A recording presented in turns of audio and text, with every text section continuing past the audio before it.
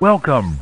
All right. Well, welcome to another exhilarating episode of Energy Bites. I'm Bobby Nealon. I got my trusty co-host John Calfan, the Rad Dad, with me. What's up, everybody? And excited to have on Jeff Hughes. I mean, if you would have asked me a couple years ago, or a year or two ago, people probably wouldn't have thought I would have Jeff Hughes on a podcast because the way we go back and forth on LinkedIn.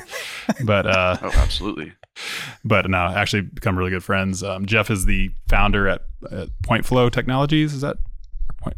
Yeah, PointFlow.co. PointFlow Companies is the parent company to 4 or 5 shoot-offs. Yeah, I know you're working on that structure a little bit. Can't really put yourself in a box, but yeah, no, super excited to have him on. I mean, Jeff's got a lot of great experience in the energy industry and a lot of opinions too, which we like. We do, especially because they don't always go with what everybody else is doing, which is I typically like to go the opposite way. Me too. Much swimming upstream makes you stronger. I didn't realize too that's kind of a pun. Upstream oil and gas. Touche. I like it. Hey, we gotta have the dad jokes. Awesome. Well, but either way, let's just jump right into it. And Jeff, first off, let everyone know who you are, and then kind of start. How'd you get into maybe technology in general? Did you do any coding as a kid? And then just your background, how you got in oil and gas, and what got you to this point? Sure. Yeah, it's kind of a crazy career path. I have a degree in accounting.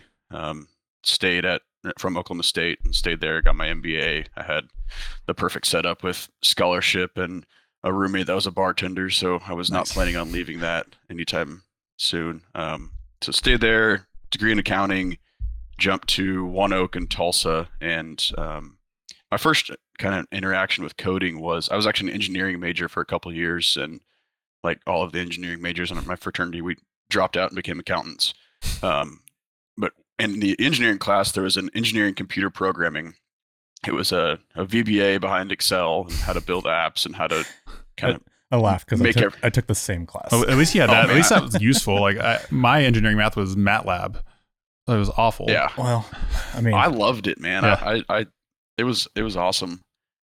But I got to One Oak and I was a credit analyst, so sitting on the energy trade floor, which was awesome. I wanted to be an energy trader so bad. They were like yelling deals, and I mean, they got an argument one day about who had the best barbecue ribs. So they sent a guy to go get all the ribs in Tulsa, and they had a taste testing, and it was just an awesome environment. And so they would propose a deal with a certain company. They'd be like, "Hey, credit team, how much exposure do we have, and how much can we go?" So I would open up the 10K on these clients and key all this information into a financial model, and it would spit out an answer. And I started thinking, I was like, man, this is inefficient and ridiculous. So there's an empty Blueburn terminal, and I connected that to their model and then built it where you could just type in the ticker and it auto-populated the model and gave the decision. And my boss at the time was like, well, I don't have any more work for you now, so just kind of hang out. So I literally just hung out for a couple months, and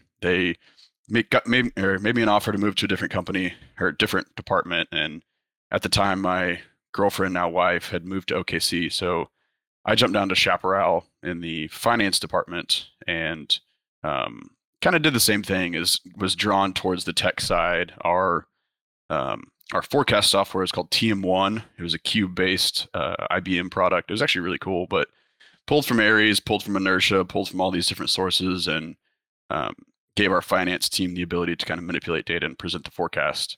Well, the sysadmin of it left, and they were like, "Hey, Jeff, you know this pretty well. Like, do you want to run this system?" I said, "Sure." So I kind of took over that and kept my tech path going. Fast forward a little bit, a guy named Scott Van Sickle was an engineer over there and kind of got word of me. And at the time, shout out to I was Scott. just as argumentative, so I would, shout out to Scott. I think at some point we bonded over a. He's a genius, man. He was kind of the reason for my data love. Just quick note, he at the company we started together, he's the CEO, and we basically stood up his own SQL server so he can write his own scripts and do his own coding and build his own Spotfire. It's wild how much he gets that piece. But so he poached me over to the engineering team to help run WellView and data and all that kind of stuff. So we worked together for 2 or 3 years there, and um, I was I was an engineering tech supervisor, and kind of at the top of that career path, nowhere else to go, and had talked to him about. And I was like, "Hey, I'm looking for other jobs," and he was like, "Hey, we potentially got this deal coming up." So we left Chaparral and started Revolution Resources in 2018, which was kind of wild because I was having my first kid and told my wife, I was like, "Hey, I'm quitting this job and starting a company," and she was like, "What?" Yeah, yeah, we're gonna start an oil and gas company.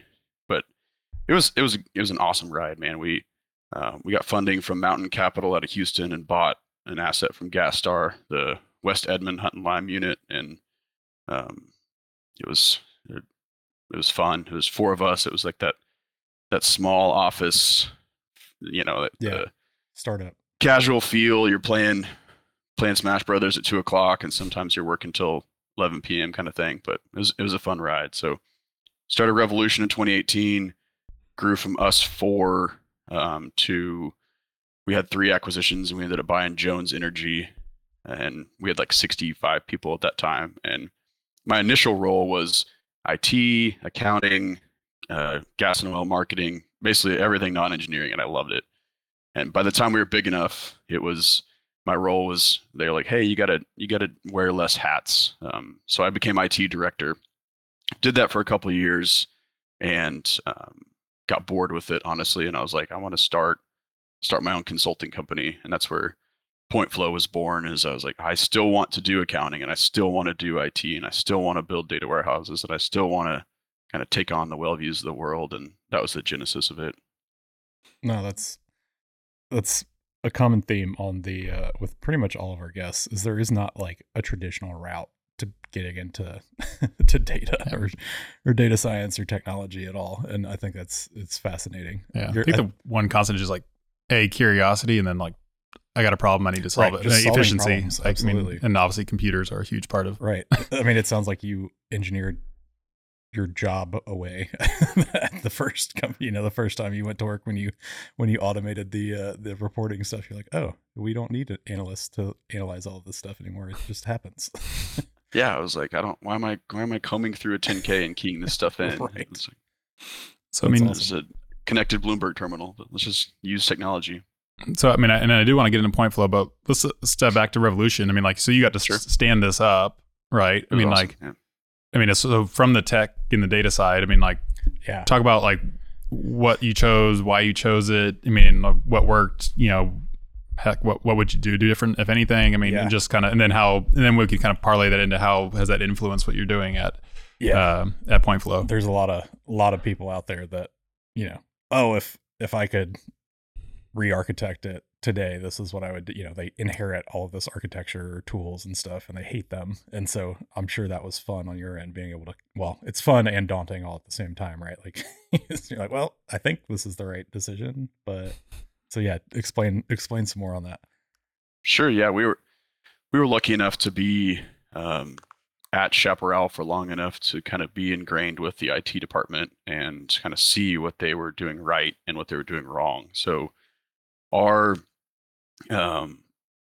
thought and plan was to be super cost efficient, because that's kind of what we sold ourselves as a team on, was that we were super cheap, if you want to call it. But so we had some experiences with efforts to build applications internally that costs ran away and it just never worked. So we kind of had the mindset of, let's find solutions that are out there that are affordable. So we started with kind of the production software, and we were like, we demoed a few, and we ended up picking iWell, mainly because they had an API. It was like, yes, here's the app. It looks good. It's clean. You can collect data. But my concern as the IT guy was like, can I pull data from this and manipulate it and push it back? Yeah. It was like, do I have that capacity? So we picked iWell from the kind of pumper standpoint. We picked WellView for the same reason, as long as you don't move over to that WellView cloud, you can keep WellView on-prem and kind of manipulate your data and control your own destiny. So we did that, and that's when we kind of debated and went back and forth on, and this is what Bobby and I always argue about, is cloud versus on-prem. And I will say what his major counterpoint is always like infrastructure or your office. And we have the office we found had a great server room, had independent air conditioning and a natural gas generator for backup. So it was a perfect set. Yeah, We had a server great. rack just sitting there. So we decided to do on-prem. We bought 4 Dell R720s, just refurbished from a guy named Tech Mike, New York. We got those 4. We set them up in a little clustered environment, and we spun up our virtual machines on that. Bought some Ubiquity switches and gateway, and kind of that was our on-prem network setup. At first, we were, I think for the first 8 months, we were just, it was about, I don't know, in Welu, probably 300-ish wells. So we were just running kind of the PDP analysis and how do we cut LOE, how do we get production up. So it was just kind of those softwares. It was iWell, WellView, Spotfire. We threw Spotfire on, and then our kind of on-prem infrastructure. Oh, and Aries. We picked up Aries just because. And was iWell handling like production accounting? Like that was, say, instead of like America or something like that? Or no, so, yeah, kind of. So pumpers enter the tank gauges, meter readings, all that kind of stuff. And then I pulled it into SQL and ran any type of allocations to, because we had some shared batteries that we had to allocate to. And I just wrote the allocations in SQL to then dump to our outsourced accounting team, Finley and Cook. But yeah, and Aries is, I mean, the banks demanded it at that time, so we went with Aries. And again, SQL backend, so you can kind of manipulate it and keep it updated, all that kind of stuff.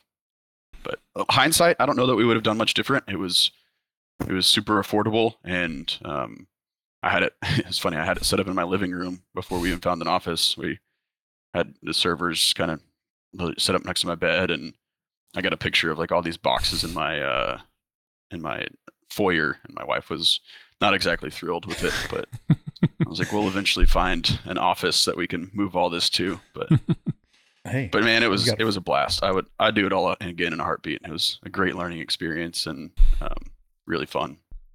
I think one story you've told, and probably just a good one to have on here. I mean, let's talk about maybe going out into the field. But I think you had said something. I don't know if you were out on a rig or something, and they pulled you up. Oh yeah, yeah. I did.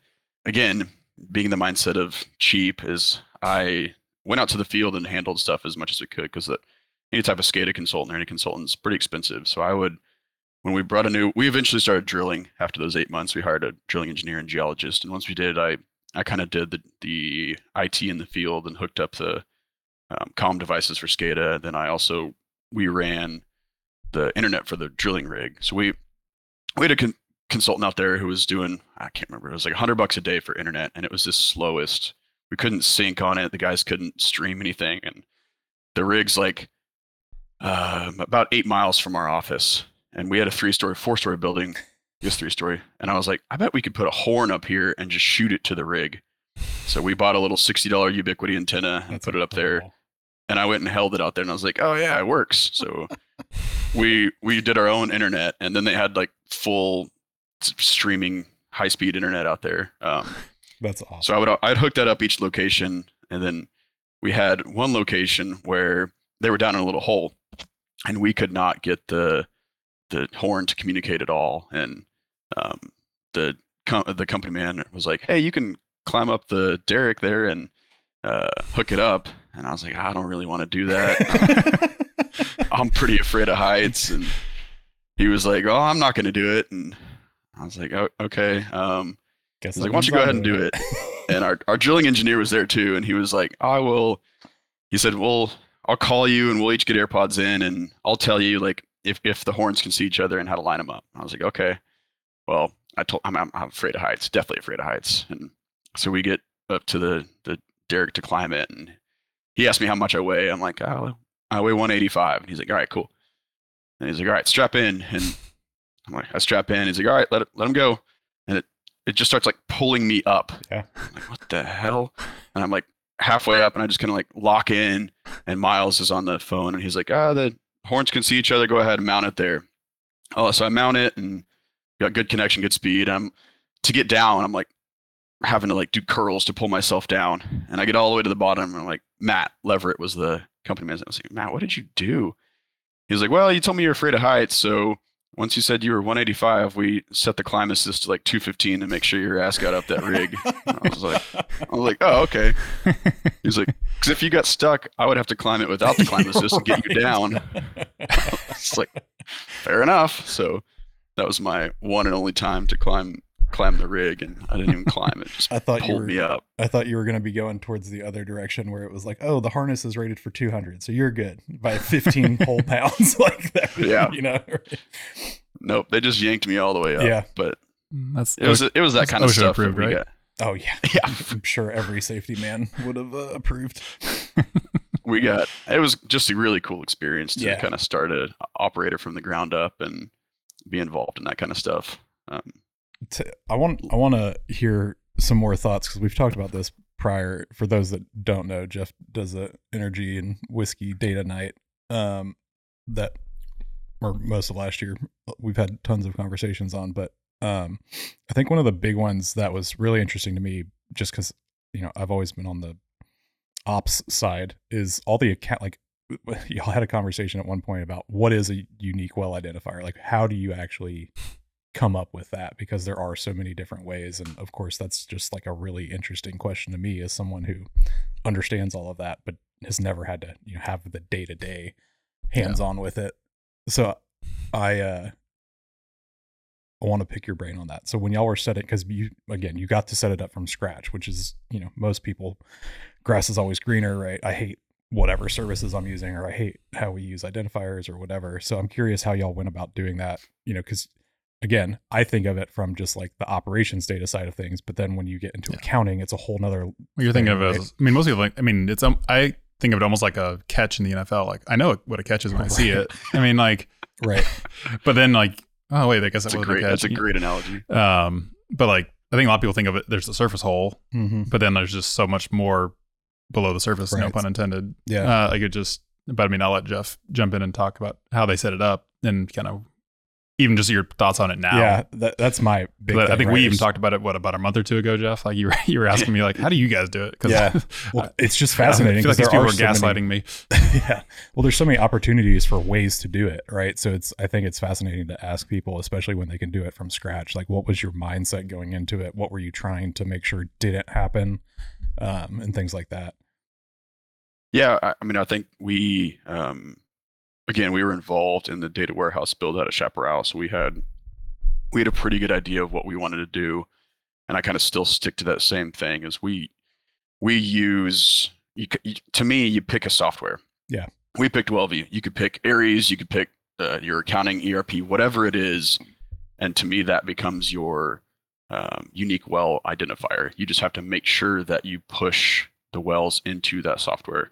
And I think Bobby and you and I have talked, and I'm pretty anti-API on this. I mean, I think the API is useful for a lot of things and a lot of joins, like API 10 especially, which you get. We're talking about past the 10, well API numbers. Yeah, UWI API, like the API standard or whatever, which is not even set by the actual API now, I don't think. And oh, really? Yeah. And then I think I just heard too that, like, is it the state of Virginia, which I didn't know they had oil wells, but like they still don't use the API number. Or something. It's something bizarre. It's by state, isn't it? Yeah. Because even like, I think, you know, part of the API, North Dakota will give an API 14, but it's just the 4 zeros. So then, like, you're at the mercy of what IHS thinks the API 10 and versus what Inveris thinks it is, and so on and so forth. But it's a good, like, hey, this is probably the well identifier. Yeah. The API 10. But we did, like, we picked WellView, and WellView generates an ID well for each well. So whether it's kind of a potential planning well in Aries, we push that to WellView, or an extra asset in accounting, we push it to WellView, and then we just label it in WellView as a type, as not a well, right? So then your engineers, their view is only filtered to wells, but we use that well header in WellView as our central database. And so it's just a relationship there. Yeah, it's just a relationship. So then you've got cross references. I think they've, in WellView, they call them like well IDA, well IDB, C, D, and that's where you kind of cross reference between your systems. Is you put in your Aries prop num as one, or your inertia or Bolo ID, or your cross center stuff or whatever. Vantage land. Yeah. Yeah. So then you kind of use that as your, I don't know, your quarterback, if you will. Everybody comes Right. there and links back out.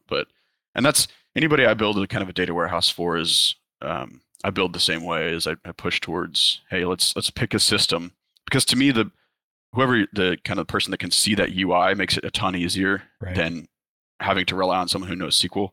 Like, Yeah. hey, can we go add this well to this? It's like, yeah, your system is Aries, right? So go Yeah. add a well to Aries, or go add a well to WellView. It just gives you a cleaner UI than having Right. to put a help desk ticket in and have the IT guy make it SQL. Yeah. And yeah, I mean, we roll with Aries kind of as the spine of our kind of, golden record, but mainly just because like a well has to be created in Aries, well before it even ever gets an API number or for us Sure. ever gets put into open wells for us, but I guess to your credit, what y'all were saying was as soon as you would create a stick in Aries, it would get created as an inventory type asset in WellView. Yep.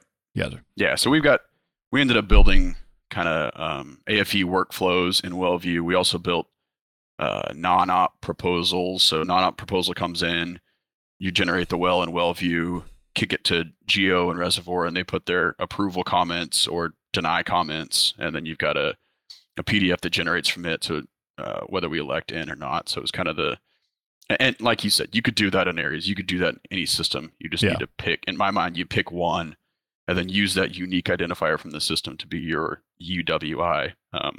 You can, and I've seen companies do it where they integrate all of these systems into a separate data table and then they auto-generate UWIs, which you can. Yeah. To me, you now rely on an IT guy Right. to have to create that, and that's the downside of it. Well, and I think because we were talking too, but I mean, we did an MDM implementation at University Lands, and it's like then you can have that MDM platform create that, but I mean, there's a lot of overhead there. And what we ended up finding, and I think I've mentioned this before on the podcast, is like half the time it wasn't actually the software. It was like this, by implementing the software, it forced you to actually have the conversations you should have just had. Right. Otherwise, because you end up just doing 98% of the time you're doing just coalesce statements that, oh no, if it comes from WellView, use that first. If it comes from Right. Then use Aries. And then you spent $200,000 for something that if you just would have had the right conversations, Yeah. all that to get a unique well identifier and a unique line. But I think one thing, and I think Jeff's really the right person to talk to about this because you come from that accounting background. But one thing I didn't understand or appreciate until I got to GME was, we do a lot of refracts. And the thing with like horizontal refracts is they don't necessarily count as another completion in the traditional sense of, say, even an API 10 or 14. I think that those last four digits have been well thought through by different groups at different points. But, you would have a completion record part of the API 14. Well, for a horizontal well, like it's not like you're completing another zone. Right. You're just it's more of really a workover, actually. But then say for any of these like capital workover type things or a refrac, it creates another payout deck that you have to jib back, or see if people want to consent to that work.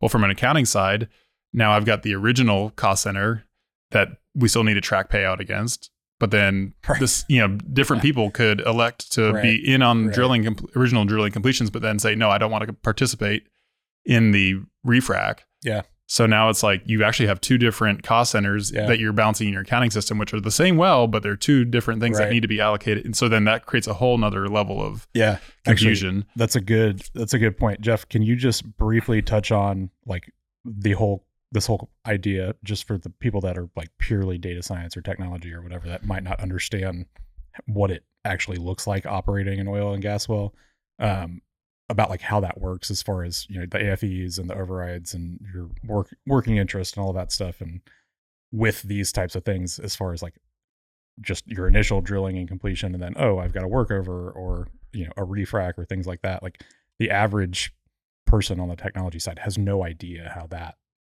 works, or royalty interests and all of that fun stuff. So if you could just like briefly, because I'll take 30 minutes to try and explain it. I was gonna say, that's a loaded question, but just like quickly, right? Like you've got all these investors essentially, and then they get the ability to opt in or opt out.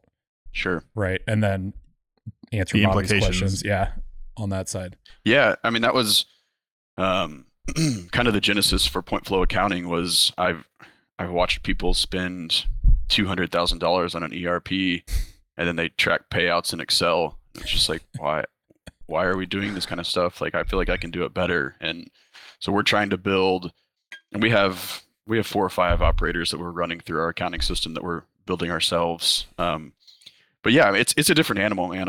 I graduated with accounting degree, and I try to explain to my friends, I'm like, the credit card charge that you put driving to a drilling site is not just one entry, right? It gets now allocated to the 3 wells on this pad, and those 3 wells have 400 owners, and then it gets divided again to those owners. So you've got this one cost line item that ends up as 3 cents to all of these guys who's participated in this well, and it becomes, I don't know, like 800 ledger entries just by allocating and then billing it. You jib it out, whether they pay it back or not, or whether you net it. So each well has like the interest owners, right? You've got to, hey, we're a working interest owner. We participated in this well. We gave you capital, or we're paying our capital piece. And then it's got the royalty owners who own the minerals, and they just have a right to a certain percentage of the profits.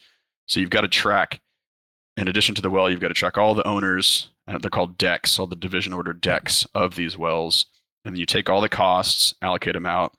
And then on the revenue side, it gets even crazier when you've got allocations coming in. You've got one sales meter that feeds 20 wells. Right.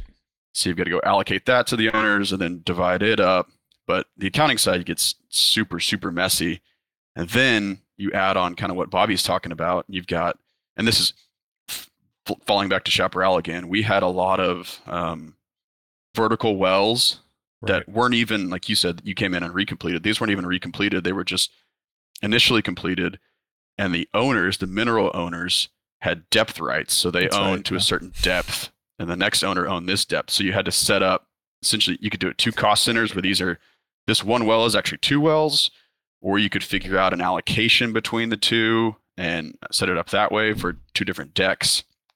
But yeah, that's all of that is what makes the oil and gas industry very, very hard to standardize. Yeah. We've talked about it, is like we can't even agree on what is a well. And I think I've gone to like 4 PPDM meetings, and it's always that conversation, like, can we define a well? It's like, no, you really can't, because to every company it's complete. Like, some companies don't have that. They don't have that vertical well that has 2 different ownerships, so they don't care. They're like, well, that's not a situation we care about. We only drill new wells. We're gonna trust the API. Like, that's fine until you, like you said, go back into a recomplete. And technically your recomplete, you should just be a different deck where you track participation, because the first deck would then be inactive until this one pays out. But I've seen it both ways doing. But I think even for us, like, there's a certain period where there's still stuff rolling in for the other deck, like, so there's still costs and stuff rolling in from the previous, cost center.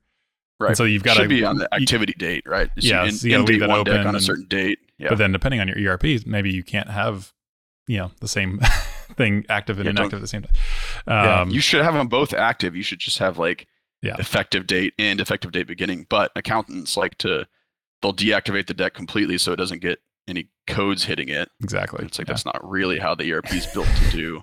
Yeah. But people don't understand, even like to your point, just like the depth rights, right? Like, that's a state by state thing. People don't get that. Like, on one hand, it's great that each state has its own, independence and can vote on different things, but there's not a nationwide governance of a lot of this stuff, especially on the data side. And that's I'll say where thank God on that. So much harder. Right. Like, there's both sides of that, right? Like, hey, if we had a standard, but also who made that standard and is controlling it and pushing it forward and stuff. But it's it's so complex. Like, we have to do all that stuff just on this zone, and then the zone below it, it's a completely different working interest and mineral owners, and like everything else but it's all coming out of the same hole. Right. Yeah. Oh yeah. And then the production is commingled too. So then that gets even more fun. Let's just, let's jump towards PointFlow now. I mean, we've kind of touched a little bit. You've got a little bit what you do, but let's talk about really more what was the genesis of that. I know you talked a little bit about it, and then maybe why the name, and then just kind of what you guys tell do. Us about it. Yeah, and it was born out of kind of 2 main drivers in my head. It was one, I was to a point where I was kind of bored at Revolution, as I was just the IT director and we had automated everything. So I kind of come in and check, and if everything ran successfully the night before, which was, I don't know, 80% of the time, then I didn't have a whole lot to do. And I don't like to be bored. I have the kind of a knack to go argue with people or like try to fix or change things. So um, it didn't sit well there. And then the other piece is um, Revolution's kind of unique, where they've kept their team really small and they've started to use outsource or contractors for a lot of things. And I kind of saw some inefficiencies in that realm. I was like, man, I can do that better. Like so many, especially in accounting, is I'd watch like the mark to market calculations, and they'd pull the price decks in and compare it against hedges and kind of calculate this mark to market. I was like, man, you should have an auto feed to the pricing. You should database your trades, and then your mark to market is a button push. Right. It was like same with accruals, is you pull in your whatever field estimate software you're using, right, and write the code to say, okay, here's where they should be, here's where they're at. Like, let's book this adjustment accrual. Boom, button.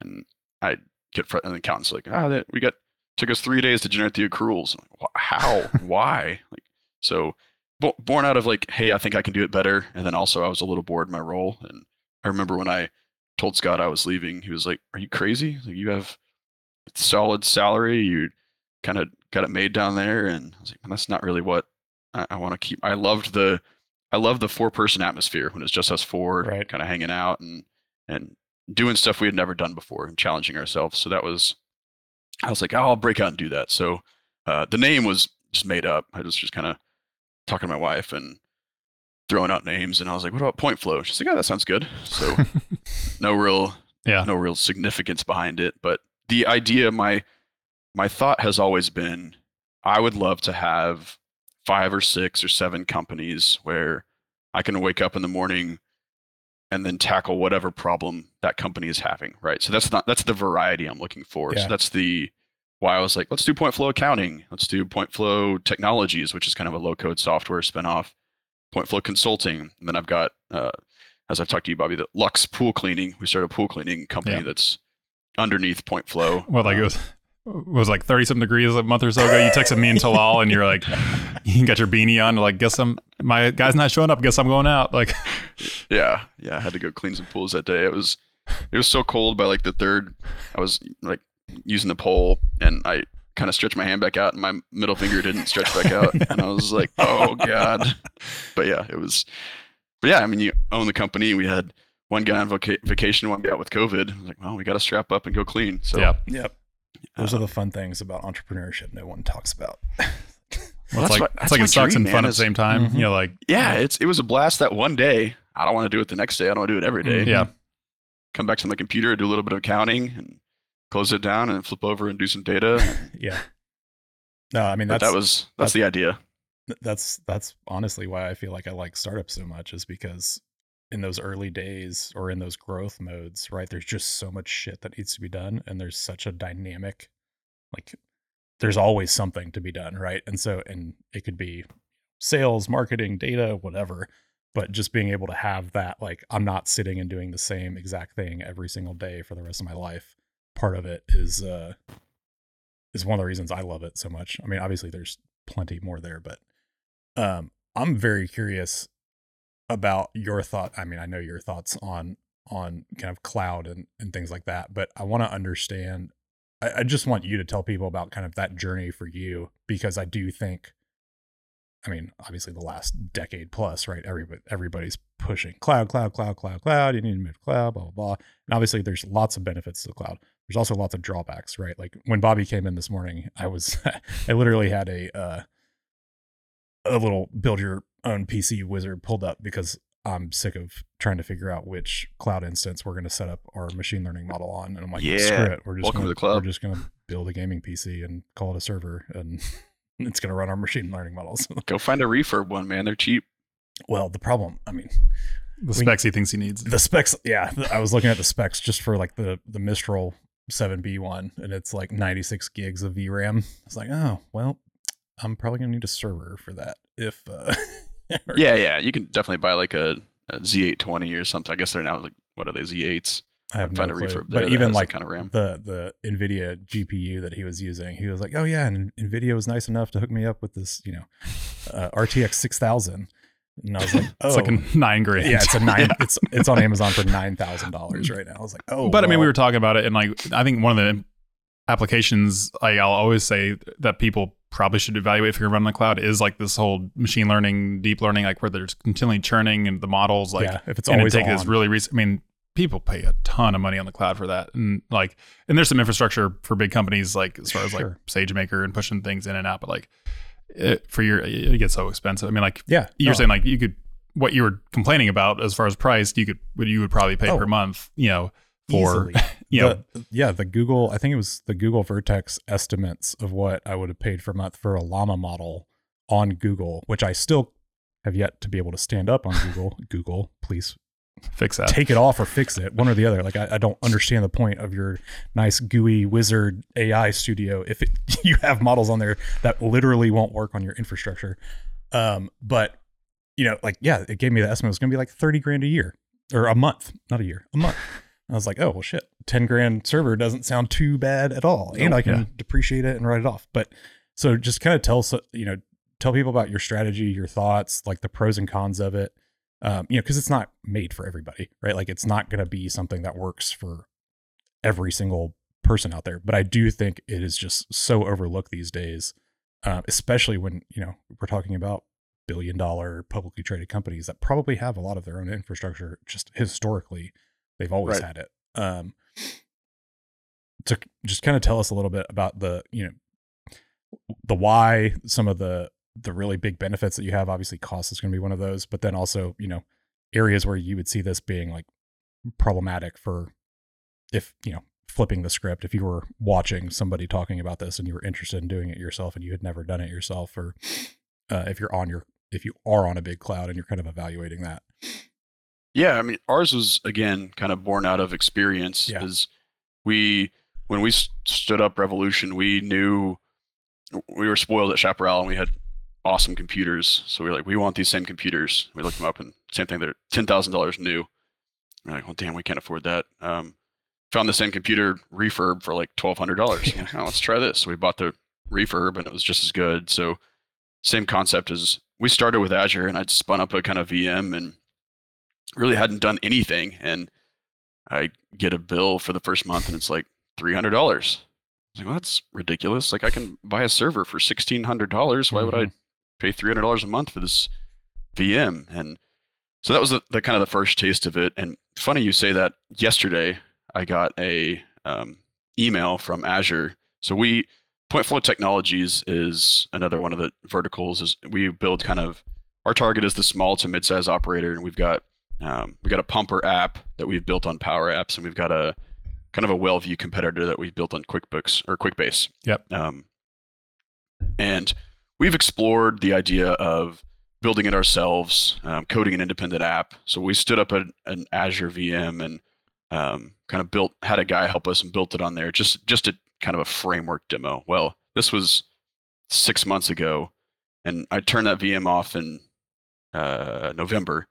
Well, I just got an alert that was like, your December bill was $70 for the It storage. was $70.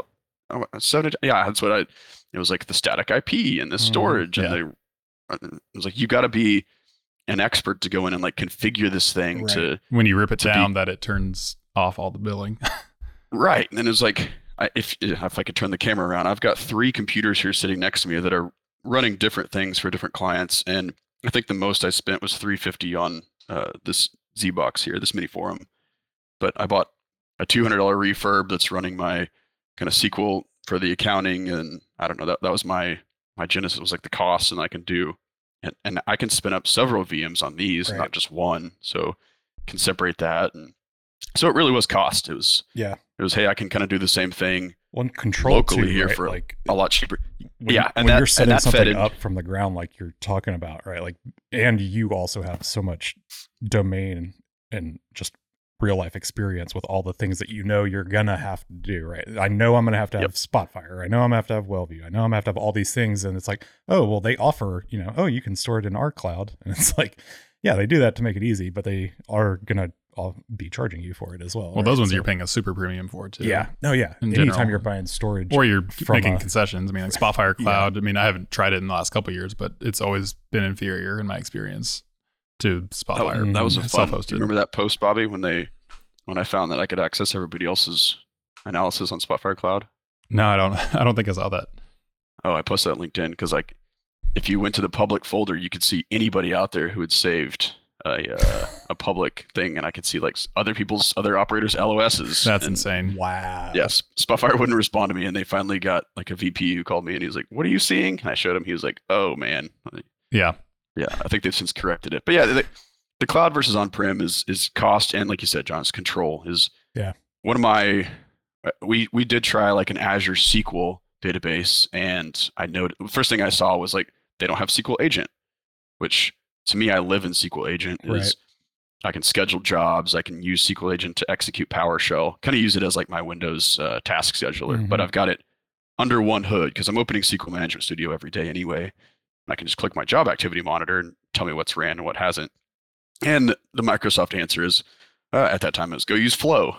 Flow can do all this. It's like, well, that's now another window I've got to go open. And Flow can't run a local PowerShell script if I'm, say, downloading a price strip and pushing it to a database. So I've got to kind of go build those connectors. And it was ease, but mainly cost. It was like $200 refurb computer that I've had sitting here for 3 years is tenfold paid off versus what a VM would have cost. Well, I think that's the other big thing too, just in compute in general, right? Like when you say server, everyone thinks of a rack server, and there's so many there's just tower-based servers out there that look just like that's what that is. Right.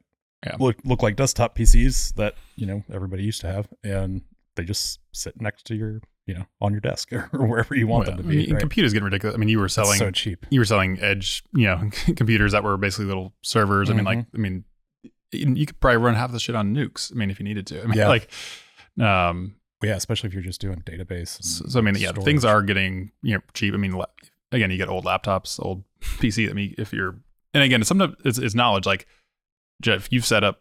I think for me, is more the security. You've set up firewalls and all this stuff, and it's not probably rocket science, but like some of those things that I can spin up a AWS or Azure resource and I can lock it down. I know how to configure all that stuff. I mean, there's time, how fast you need to spin things up. And, again, there's those different pillars of cloud of, different service tiers, but, the shared responsibility model, whereas like what you're doing right now, it's all, you have all the responsibility, which again, if you have the expertise and can do it, that's great. But like for me, generally, like, unless it's super cost prohibitive, I'd rather focus on the business, logic. Yeah. You can just focus on that more immediately. But again, there's definitely trade-offs with that. For sure. Well, because even like you mentioned the security thing, right? Like, and I can't tell you how confusing I feel like all IAM security management on every cloud platform is, and out of the gate. And it's like, and I'm not saying it's better or easier. I mean, I'm not even an expert at it at this point, but I think, I agree with you. Like they both have their own nuances, right? Like, but I do agree that it really boils down to just like, how comfortable are you being able to roll your sleeves up and figure this shit out? Yeah. And if you got time, like when you're, I mean, sometimes maybe you did or didn't have time for that. You can tell me how it was at, say, when you stood up Revolution, but if you've got some time, like, all right, we're making this acquisition, but we're building up. So there's not really actual like operator work to do yet. I mean, like there's time to, hey, let's get in here and stand up, stand up these services. Let's stand up these machines. You're already operating, and then you go acquire a bunch of acreage, and then you have to figure out how to integrate all of it, right?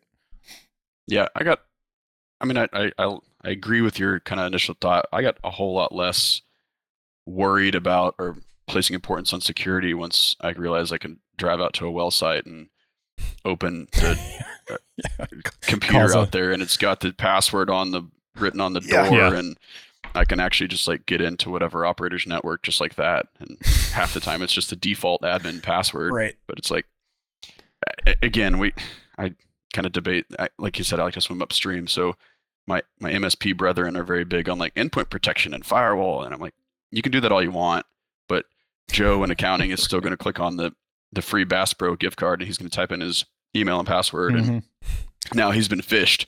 Yep. Well, they got his login credentials, so now they can get your cloud server there. I mean, sure, Microsoft's got a great firewall, but when they have direct access to it, it's no more secure than people are always else. going to be the weakest link. I mean, when I was first messing around with the cloud, I mean, I look back now, I'm like, ooh, that was not good. Well, but I was like, I wanted this to work, so let's just set it, 0000 on the. Your IP. And now I can access it. All ports open. Public IP. Yeah, no, I mean, shit. But Bobby and I got Bobby at one point when we were working together got a bill from who was it, AWS we were on for like $1,100 one month, and he was like, "What the hell is this?" We were literally still developing the platform, so like everything was in staging. There was nothing that should have been remotely close to that. Did you get ping attacked or something? Like Azerbaijan was mining Bitcoin or something. Our the developer in his test environment had not changed the password. Yeah, the Postgres password, I think, or to whatever anything. it was. And got in there and spun up a bunch of instances on AWS for their highest compute running mining Bitcoin. So AWS did refund us, so there was that. But it was a well, that's nice of them for your mistake. No, it's props to them for that. Yeah, but same thing. We'll watch SCADA devices. You got, I don't know, I think Revolution has like 600 or 700 of them now that are all through one of their assets, and every now and then you'll see one modem just go crazy because someone's hacked it or they ping attack it and try to get in. And but yeah, it to me that stuff happens far less than someone clicking on an email and typing in their password. To your point, have you seen the new scams where they're even good enough to get your two-factor auth? They'll either call you or text you and be like, "You should have had a code pop up. Enter that here." Like, or I mean, shit, people get their phones spoofed. I mean, Colin, you can spoof Colin phone has too. Made a very good point internally when we were talking about it. He's like, you've got an hourly kid working at, the phone store, setting up new phones. And it's like, he could literally spoof your SIM when he sets it up for zero effort and then go steal everything he wanted from you. But and then there's the flip side. Like, it doesn't even have to be that sophisticated. To your point, how many times do you go out in the field and there's, a company field laptop with a sticky note underneath the lid with the password on it, like that happens so much. So it is a very valid argument on the security front, because I wholeheartedly agree with you. The most efficient way to get into a company isn't from the outside, it's from phishing and spoofing and trying to get it from the inside of it.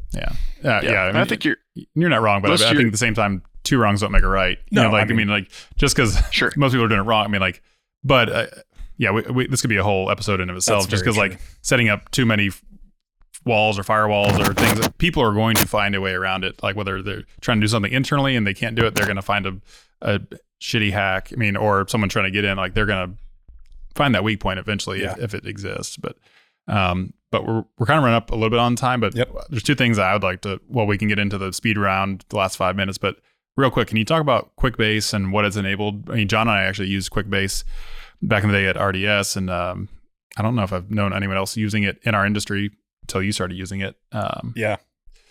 So Marshall Hall kind of came to me. So PointFlow Accounting started doing his accounting at Malloran Energy as an operator that he spun up, and we kind of got to know each other and voiced frustration over some of the lack of innovation and the asset software. And he was like, "Hey, I've got this thing I've been working on," and he showed it to me, and I was like, "That's really cool." And he was like, "The awesome thing is it's cheap and super customizable." So the problem I've experienced is kind of like we talked about with the UWI and APIs. Every single operator has a little bit different way of doing things and a little bit different fields they want to track. So the thing that I thought was really cool about this and why I jumped in to partner with him was, he was like, I can change this well card in 3 minutes to put whatever field you want in it and start tracking this piece of data because it's low code.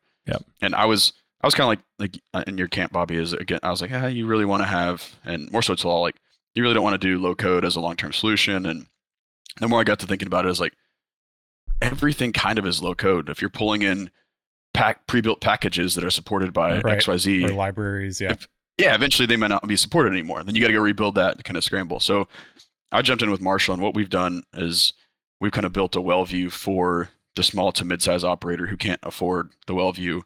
And we think it does more than a well view, because we've got the daily reporting, costs, vendor tracking, but we also have, flip all the way over to the other side, you can track your vehicles, your vehicle miles, your spills and incidents, your pipelines, your compressor testing, maintenance, work orders, all that kind of stuff. It's got 101 different tables now that we've built in this thing, and it all comes under one hood. You can set up your partners to get automatic emails. But yeah, our goal is we're trying to build a solution for the small to mid-size operator who potentially a little bit cash strapped and want to get out of Excel, or the guys who can't quite afford the price tag of the big name softwares, and even they might be mid-sized with 1,000 wells. Like, man, we're spending a lot of money on this, and all we're doing is tracking workovers and daily costs and sending reports. It's like, okay, we can provide that to you for 25% of the cost. So that was the genesis of it. It's been really cool to watch grow, and we kind of continue to develop it. And I think we have 7 different customers on it right now. But yeah, it's all built on QuickBase. So QuickBase is a low code provider of software, and there's a couple different add-ins that we run for like the PDF generation and the email, and QuickBase is always innovating, which is cool to see. They've got now pipeline to Microsoft, so you can better since we you can right towards the end of our time at RDS. Like I think, did they get bought, or did they got some new? They had sold. Intuit owned it, then they sold, Yes. and then they got bought by somebody else, or they brought. So they've got more funding now, and then they revamped the API and all that stuff, and it was they started doing like offline capabilities. So just for reference, Bobby and I, when we were working together, that was our internal, basically ERP, CRM. We built the entire company workflow around it. So everything from our jobs to the maintenance, all of our assets, all of our equipment, all of the mileage, all of the, the daily rentals and all of that stuff, all the way through to pushing everything out to, QuickBooks for accounting and stuff. But I personally also highly recommend QuickBase, just because it is one of those where it's not so complicated that you need a whole nother 6 months of training on how to do it, but it's so flexible.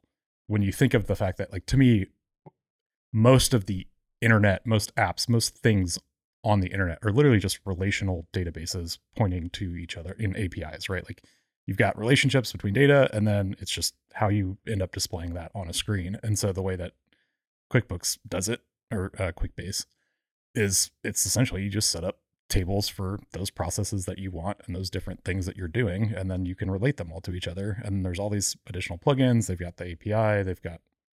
They're constantly developing on it, but it just allows people to your point, it's like everybody has the same general workflow, but then you've got all these nuances for this one thing or this other thing. And then it's like, well, if the software isn't custom built for that, then you're gonna have to get it custom built or find something else. It's like, or you can just do it yourself. That was the beauty of it on our end, because it's like, I mean, I'm not a developer, but I was one of our admins on it at RDS, and we needed something. I could very easily add a new field, spin something up, add a relationship, add a new table, like whatever it needed to be. I could literally go do it in minutes.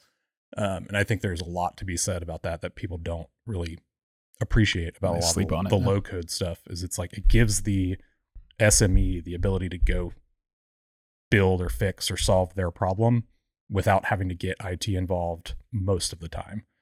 And so that's a really powerful thing in a lot of cases. Yep. And that's what our customers love, is they're like, hey, we, I don't know example, but we want to track this certain data point, or we want to allocate costs this different way. And Marshall and I will knock it out in like 20 minutes, and you'll be like, okay, that's done. Like, wow, that was fast. And, right. You don't have to go refactor the entire code base. You don't have to do, it's very, very straightforward most of the time. Right. And with the API, you can pull data out, manipulate it, push it back in if you wanted to. And pull data in via APIs too. I mean, that was one of the big things that we did finally, was we tied our well list for all the jobs that we did back to a public data source. We were using Energent Group at the time. It just got bought again. Did you see that? Yeah, I saw that. I actually need to ask Todd about that. But they, and then because our field guys would get the well name, and it would just be whatever the hell the company man told them the well name was, not what the public well name was. Or no API numbers. Full circle, the API number. Right. Yeah. Because we didn't have API numbers like in there. Right? When I got there, I was like, oh, you guys aren't using API number, or something to identify the well. We couldn't even get the API number because we couldn't get the full damn well name from, the actual well name. It's like, oh yeah, it's the UL 24. and I think it's in Lee County, New Mexico. It might be in Does it Eddy. have a number I don't sign know. in it, a space, Right. a dash? Yeah, exactly. And so like I was able to get it. So they put in the state and county, and then that auto filtered the well list. And then as they typed, it dropped down recommendations, and they clicked on it, and then it pulled in all the wellheader information automatically, and it completely Lat longs, changed all all that of stuff. that data. Yeah. I really wanted it mainly for the lat longs, and just so we had a normalized naming convention for all the stupid There was even wells. stuff, I don't know if it ever got there, but we were talking about trying to do like some geofencing around it. Mhm. So like when they came with the geo tab and they got within, we could almost calculate how much time we were on location Yeah. and all that kind of stuff. Yeah, because we also had trackers on all the company vehicles, so we knew where all the vehicles were. Like being able to tie all that data together is so valuable, and a lot of people don't. Like low-code tools like that really help accelerate a lot of that stuff. But we've got 4 minutes left, so we've got to jump into the speed round. Dun, dun, dun. Sure, I let's go. need like a button drop. I'm gonna see if this will. There we go. Hopefully, it's not 30 seconds long. There we go. There you go. Thanks, Bobby. Learning on the fly here. Yeah. I scared the shit out of myself the other day because I accidentally hit one before we were recording, and I was like, where did that come from? I had no idea they were all programmed. Speed round. So just short, quick answers. What are some books that you either recently liked and recommend, or just generally speaking like and recommend? Oh man, I'm gonna get deep into my mind here. No, Overton Window is a good one. Rich Dad Poor Dad. Yeah. And then the micro books are the 3 that I read most recently. I didn't realize until after I read it that Rich Dad Poor Dad, he went to the Merchant Marine Academy. Oh, I didn't know. Yeah. That. But Well, you better hurry up, Bobby. If Yeah. you're gonna catch up with him. eh. Fair. All right, I think I know the answer to this one, but I'm interested to see you say, who's your favorite social media follow? Ooh. Probably a tie between Elon and DHH. Okay, DHH is who I was thinking. So Yeah. I think you were the one that even like kind of triggered me onto him, but he's pretty anti-cloud and big on-prem guy, and for the same reason I brought up earlier, costs. I think people just ignore costs in the name of convenience, and Yeah. He's kind of calling that out, so I like it. yeah, no, and they've been fighting the fight against a lot of people. I mean, like I think you probably identify because he's you on a much bigger scale. Like he's taken on much more Apple. Yeah, well, I mean, success is relative, but like, I mean, you're doing pretty great. Thanks, but buddy. I mean, he's taken on Apple, like because they wouldn't put his calendar stuff on the App Store. I mean, like he's not afraid to ruffle feathers. Yeah, that was a Yeah, fun. it's probably what I like about Elon too. Is he's got great technology and kind of same. Just says it's on his mind. No, that was a fun Twitter back and forth to watch this past week. Last one, then we'll wrap it up. What is your? I know the answer about your favorite database is going to be SQL. Favorite cloud service? No. Yeah, no. Answer that question. Postgres. Answer that question. Favorite cloud. I'm going to make you answer that question. Oh, since you hate it so I mean, much. I'm a Microsoft guy. There we so go. It's Azure. Perfect. Yeah. Where can people find you? Where can people find PointFlow? How do they get in touch? PointFlow.co is the website, and again, one of those why did you do PointFlow.co? It gets caught in spam filters, and people mistype it all the time. And I don't know. I just picked. I thought it was Because the domain was techie and available. edgy, and it's kind of cost me a few things. But yeah, PointFlow.co, or LinkedIn. Just search for Jeff Hughes or kind of whatever. Those Jeff@PointFlow.co is my email. I know what I should have asked you who your favorite bank is and why is it Chase? Oh man, We don't have enough Yes. time for that conversation. Jesus. We'll follow up on that with the next episode. I have gotten through Oh man, 2 of my 4 stacks coding these in. they Thanks, Chase Bank. picked the wrong accountant to do that too. Ugh. Had they known you were an accountant and also knew how to code, they would have been like, maybe we just figured this out for him. Unbelievable. Awesome. Thanks, man. I appreciate it, Jeff. Yeah, thanks for having me on, guys. Yeah, man, absolutely. While some may see them as the crazy ones, we see genius. Because the people who are crazy enough to think they can change the world are the ones who do. Goodbye.